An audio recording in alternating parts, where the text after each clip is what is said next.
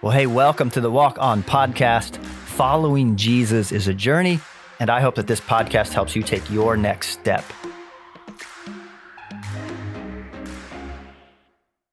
You know, lately I've been thinking about all of these phrases that get thrown around by Christians in Christian circles. Many of these phrases are pulled out of Scripture or they come from Scripture, but the way they get used doesn't always line up with the original meaning or the original context that we find in Scripture. I talked about this in the last episode when I talked about the lion and the lamb. And hopefully that brought more light and understanding to that phrase. In this episode, I want to look at another one of these phrases that gets used a lot. We use it to encourage one another, but I'm not really sure we fully understand what was being said by it. That's the phrase that Jesus says, "Where two or three are gathered in my name, I am there with them." Now, this gets used all the time. And usually when this is said, it's, a form of encouragement, like maybe there's a prayer meeting or a Bible study and not a whole lot of people showed up. And so we want to encourage one another. And so we're like, Jesus said that he's with us wherever two or three are gathered. And this is true. I get how this is an encouraging statement. But my question is like, why two or three? What about one? What about 4 or 5? Is there some kind of heavenly quota that has to be met before Jesus can show up? Is he up in heaven and he's looking down? He's like, okay, there's one. Oh, no, that's a group of 4. There's 3 people. I can show up. Here I come. I'm being a little facetious here. But I think that's worth asking. Like, why 2 or 3? That seems like an oddly specific thing to say. And those are the kind of questions, if you pay attention and you ask them, those are the questions that can lead you to discoveries in the text if you let them. So let's take a look at the context where this phrase comes from and just see what we can discover. But first, just a little side note. Allow me a minute to reveal my hidden agenda. If you've been listening to this podcast for a while, you've probably noticed in the last several episodes this pattern where I take a confusing or misunderstood scripture and I bring clarity to it by looking at the bigger context. I did that with the Fear Not series. I've done that with the last several episodes, and we're going to do it with this one too. I've been doing that on purpose, right? One of the ways that I want to help you take your next step with Jesus is to help you better engage with his word. And unfortunately, I think we've been taught mostly to engage the Bible in a devotional way, where we take just one scripture and we kind of just read that and let it encourage us or make us feel good, but we pull that one verse out of context often. And that's not a horrible way to engage the Bible. But if I'm honest, it's kind of like biblical junk food, right? A little bit is good. But if your whole Bible diet is just this devotional reading where you pull one verse out and think about it, if that's the only way you engage in scripture, then you're just not going to be spiritually healthy. So what I've been trying to do with these episodes is to indirectly show you how to engage with larger sections of scripture and how to look for the context and let the context of what's going on help inform and interpret those single verses that often can be confusing or misunderstood. So there you go. That's my hidden agenda. Read your Bible, not just a verse, like read whole chunks of your Bible, read whole books of your Bible. It's going to help you. Okay, on to the phrase at hand. Where 2 or 3 are gathered in my name, I am there with them. This comes from Matthew chapter 18, verse 20. Now, when you look at that section of scripture, you actually find a couple of other verses right around this that are almost equally as confusing. Verse 19 says, "Truly I tell you that if 2 of you on earth agree about anything they ask for, it will be done for them by my Father in heaven." And then the verse before that is this weird verse talking about binding and loosing, and what you bind on earth will be bound in heaven, and what you loose on earth will be loose on heaven. And we can view those individually and be really confused by them. But I think when we look at the broader context, it will shed some light on that. And so I'm not going to directly talk about those other 2 verses. We're going to focus just on what Jesus says about where 2 or 3 are gathered in my name. But in our conversation, I bet you will gain some tools to look at those verses differently as well. Okay, so let's zoom out a little bit more and look at what Jesus says before and after these confusing verses. So if you jump back to verse 15 in Matthew chapter 18, Jesus begins to address how to confront someone about their sin. He says, if your brother or your sister sins, go and point out their fault just between the two of you. If they listen to you, you have won them over. But if they will not listen, take one or two others along so that every matter may be established by the testimony of 2 or 3 witnesses. And then he goes on and says, if they still refuse to listen, then you bring it to the church. And if they refuse to listen even to the church, then you treat them as you would a pagan or a tax collector. Now, did you notice that the reference to 2 or 3 in there? And if you have a good study Bible, there should be a footnote telling you that reference, what Jesus just did is he quoted Deuteronomy chapter 19:15. This is a verse where it says that one witness is not enough to convict anyone of a crime, that they must have a matter established by the testimony of 2 or 3 witnesses. So in Deuteronomy, this command is a protection against false witnesses so that a conflict doesn't just become a he said, she said thing. And so as Jesus is talking about how to handle interpersonal conflict, he references this well-known law, this well-known Jewish law that his audience would have known. And so this broader section of Matthew 18, Jesus is instructing his followers to always be working toward reconciling relationships, right? He lays out this framework to follow to hey, go one-on-one, talk to somebody one-on-one. And then if that doesn't work, then bring along 2 or 3 witnesses to talk to them. And if that doesn't work, then involve the broader church community. And I think more than just a framework of how to handle conflict, what Jesus is laying out here is the importance of seeking reconciliation and the importance of dealing with conflict, right? If you notice all of these steps, there's step after step after step. And the tendency, I think, for most of us is just to pull back, maybe even after we've been hurt. Maybe sometimes we don't even confront the person and we just pull away, and the tendency is to just cancel someone because they hurt you, right? Or you just kind of pull away. It's almost a one strike and you're out policy. But Jesus is letting us know that relationships are crucial. And we must do everything we can to seek that reconciliation, to confront those problems straight on, and to do step after step after step. Go to them one-on-one, and then bring some people along with you, and then involve the broader church community. It's just attempt after attempt after attempt to bring reconciliation and wholeness to this situation. So Jesus is talking about the importance of those relationships, and how we need to try and try and try to bring reconciliation there.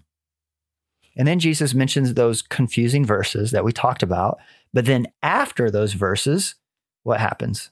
Well, it says that Peter then comes up to Jesus and says, Lord, how many times shall I forgive my brother or sister who sins against me? Up to 7 times?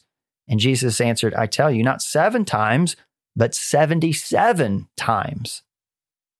So Peter's response, asking about how many times do I forgive somebody who sins against me, lets us know that all of those confusing verses are just a continuation of the theme of conflict, how to handle conflict and how to bring reconciliation. And so Peter suggests that maybe we should forgive somebody up to 7 times. And then Jesus says, no, not 7, but 77. And in the Jewish mind, 7 represented this idea of completion. So Peter thinks he's offering a pretty generous answer. Hey, I should forgive somebody 7 times. And then Jesus emphasizes it even more. He says, no, not just 7, 77. He's essentially saying never stop forgiving. He's letting us know that in God's kingdom, there is no end to forgiveness. So followers of Jesus, we should model that as well in our own relationships. It's the importance of doing everything to try to reconcile and bring healing and restoration to our relationships. So let me give just a quick side note on forgiveness, because really this could be a whole episode or a whole series in itself. When Jesus is talking about forgiving, He's not saying, hey, just, pretend like what they did wasn't a big deal. Just let them off the hook. He's not saying any of that. What he's saying is when it comes to forgiveness, he's talking about releasing someone from the debt that they owe you, right? When they hurt you, they owe you this relational debt. And forgiveness is you saying, hey, I'm going to release my right to get even or to seek vengeance or to make them pay. And I'm going to give this relational debt to God to deal with. And I'm going to choose to release them from that, to forgive them. And what it also does is it releases you from the weight of bitterness that carrying that hurt around can cause. And so forgiveness is a choice that you make, whether the other party apologizes or asks to be forgiven or not. Now, forgiveness is not mindlessly choosing to trust the person again or letting them back into your life without proper boundaries, or it's not saying what they did wasn't a big deal and that, it wasn't that bad. No, forgiveness is an action that you take on your end. But then the other party, for a relationship to continue, they still need to apologize and own their mistakes and seek restitution and begin to build trust, which takes a long time. But forgiveness is what we do on our end when we've been hurt. We choose to forgive, to take the first step for that reconciliation to happen. And so when Jesus talks about unending forgiveness, that's what he's talking about. He's talking about doing everything that we can to make those relationships right, but also recognizing it takes both sides. It's kind of like what Paul was saying in Romans chapter 12, verse 18. He's saying, if it's possible, as far as it depends on you, live at peace with everyone. So this whole section of scripture is about striving to work through relational conflict. The beginning talks about how to confront somebody about their sin. And then Peter asks this question, and Jesus talks about the importance of forgiving, of laying groundwork for the reconciliation to happen, for the relationship to eventually, hopefully, be restored. So all of these teachings are very countercultural to us today, right? I mean, it's natural to just passive aggressively ignore the problem and walk away from a relationship. I mean, it's natural to go behind somebody's back when they've hurt you and gossip and slander them and cause the relationship to implode. It's natural to cancel someone because of the harm that they caused you and then just never deal with them again. But here, Jesus calls his followers to a value of the kingdom of God, that every relationship is worth fighting for. Jesus challenges us to confront the issue in truth and love and do everything we can to reconcile relationships. He challenges us to endlessly forgive in the same way that God endlessly forgives each of us. And I know that this is not easy. And that's why the statement that we're looking at is so profound. Because right in the middle of these difficult teachings about forgiving and reconciling relationships, Jesus talks about where 2 or 3 are gathered in his name, he is there with them. And we know that the 2 or 3 is a reference back to Deuteronomy, the verse he quoted earlier. So this isn't some nice platitude that Jesus gives us. This is a robust promise that as we find ourselves in the middle of conflict, fighting for a relationship, that Jesus is with us, that we are not alone in that fight. He's in the trenches with us. As we lovingly confront those who have sinned against us, he is there. As we fight for reconciliation, he is there. As we wrestle to forgive somebody, he is there. It is his strength that empowers us to pursue wholeness and health in our relationships. It's his strength and freedom that lets us seek forgiveness and lay off the bitterness and find healing for the hurt that's been caused to us, and to seek out and give relationships another chance. And it's the call of the kingdom to live differently than the world around us, to model grace, love, truth, and commitment in each of our relationships. And that's good news. Where 2 or 3 are gathered in his name, Jesus is with us. And he is helping us work through the difficult journey of healing relationships, repairing those hurts, and finding wholeness and peace with the people around us. So I invite you in these next few moments to a time of prayer and reflection. As you look at the relational challenges that you have in your life, where do you need to be reminded that Jesus is with you? Take a moment to pray and invite Jesus into those settings.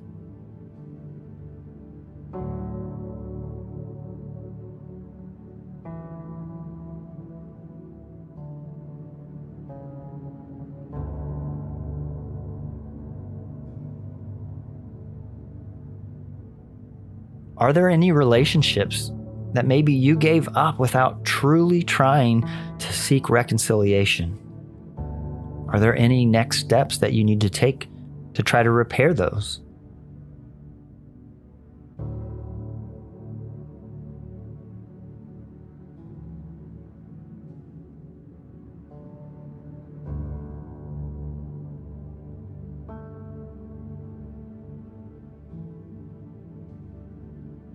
How can you better reflect the love, grace, and forgiveness of Jesus to those around you?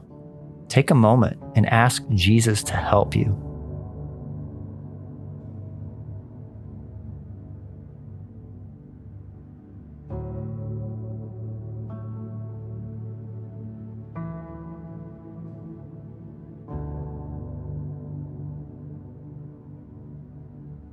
May we come to realize the centrality of relationships in the kingdom of God. It's all about relationships, to love God and to love others. And may we model to the world a different way, a way of commitment, a way of truth and love, and a way of forgiveness that seeks wholeness and health in every relationship. And may we realize that Jesus is with us as we strive towards those relationships. Where 2 or 3 are gathered in my name, I am there with them.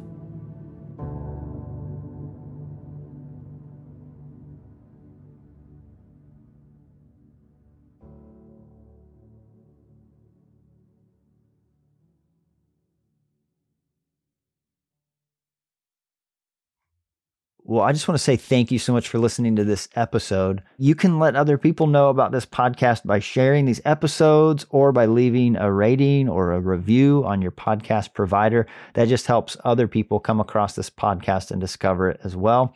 Thank you so much.